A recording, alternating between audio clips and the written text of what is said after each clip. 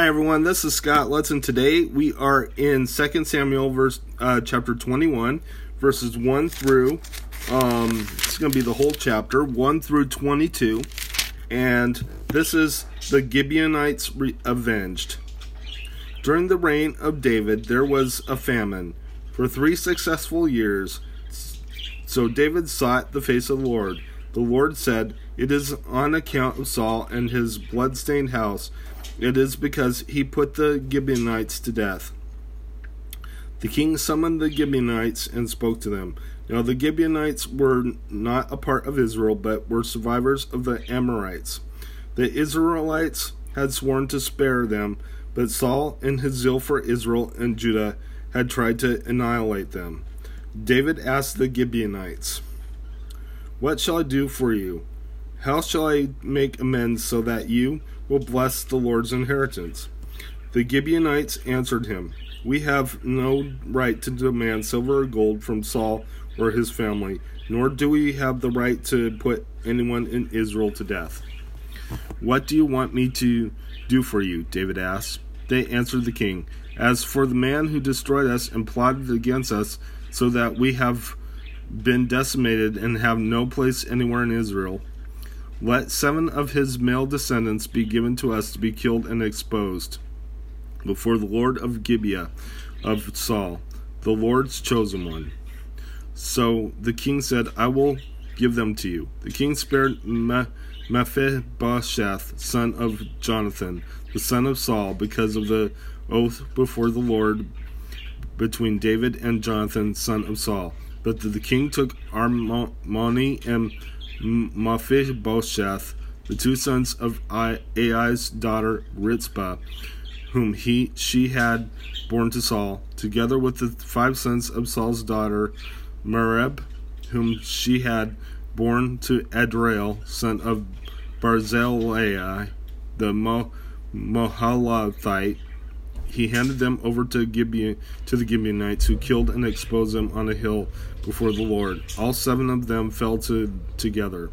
They were put to death during the first days of the harvest, just as the barley harvest was beginning. Rizpah, daughter of Aiah, took sackcloth and spread it out for herself on a rock. From the beginning of the harvest till the rain poured down from the heavens on the bodies, she did not let the birds of the air touch them by day or the wild animals by night. When David was told what Aiah's daughter Rizpah, Saul's concubine, had done, he went and took the bones of Saul and his son Jonathan from the citizens of Jabesh Gilead. They had taken them secretly from the public square at Beth Shan, where the Philistines had hung them after they struck Saul down on Gilboa. David brought the bones of Saul and his son Jonathan from there, and the bones of those who had been killed and exposed were gathered up. They buried the bones of Saul and his son Jonathan in the tomb of Saul's father Kish at Zelah in Benjamin, and did everything the king commanded. After that, God answered prayer in behalf of the land. Wars against the Philistines. Once again, there was a battle between the Philistines and Israel. David went down with his men to fight against the Philistines, and he became exhausted.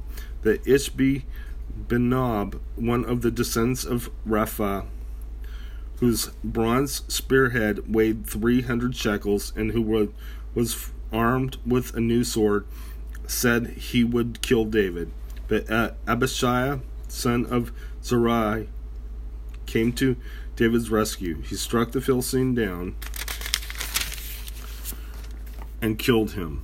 Then David's men swore to him, saying, "Never again will you go out with us to battle, so the lamp of Israel will be extinguished."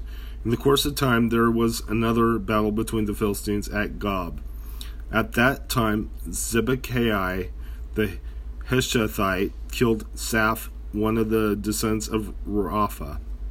In another battle with the Philistines of Gob, Elhanan, son of Jar Aragim the Bethlehemite, killed Goliath the Gittite, who had a spear with a shaft like a weaver's rod.